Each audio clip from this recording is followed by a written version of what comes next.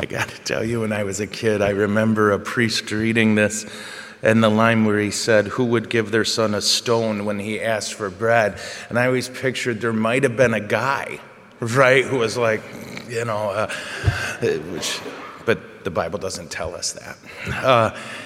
It's funny approaching this gospel today with such personal heartbreak and trying to work through things in my own life and that thing, and I'm sure you all, if you're here, there's a 79,000% chance you're worried about your family, spiritually, physically, and if you're like me, you've asked God, right?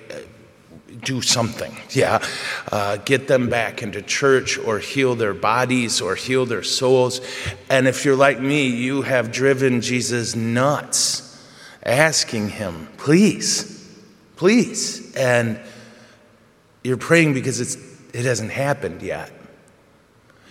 And today, again, just a lot of heartbreak that I just kept giving to the Lord. Sit in front of the Blessed Sacrament with my dad, and both of us just, Lord, seriously, do you remember the whole seek and you will find, knock, and we're seeking, we're hitting the door so hard our spiritual hands are bleeding.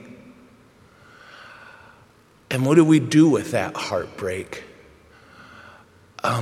I think we only really have two choices.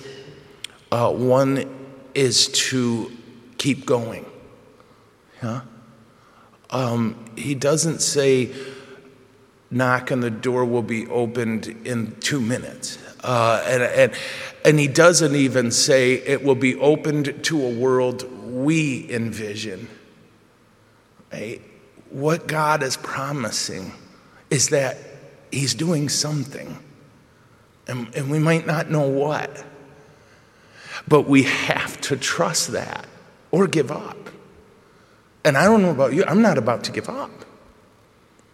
And so I think today, as we receive him in the Eucharist, our prayer is oddly enough for the gift of prayer.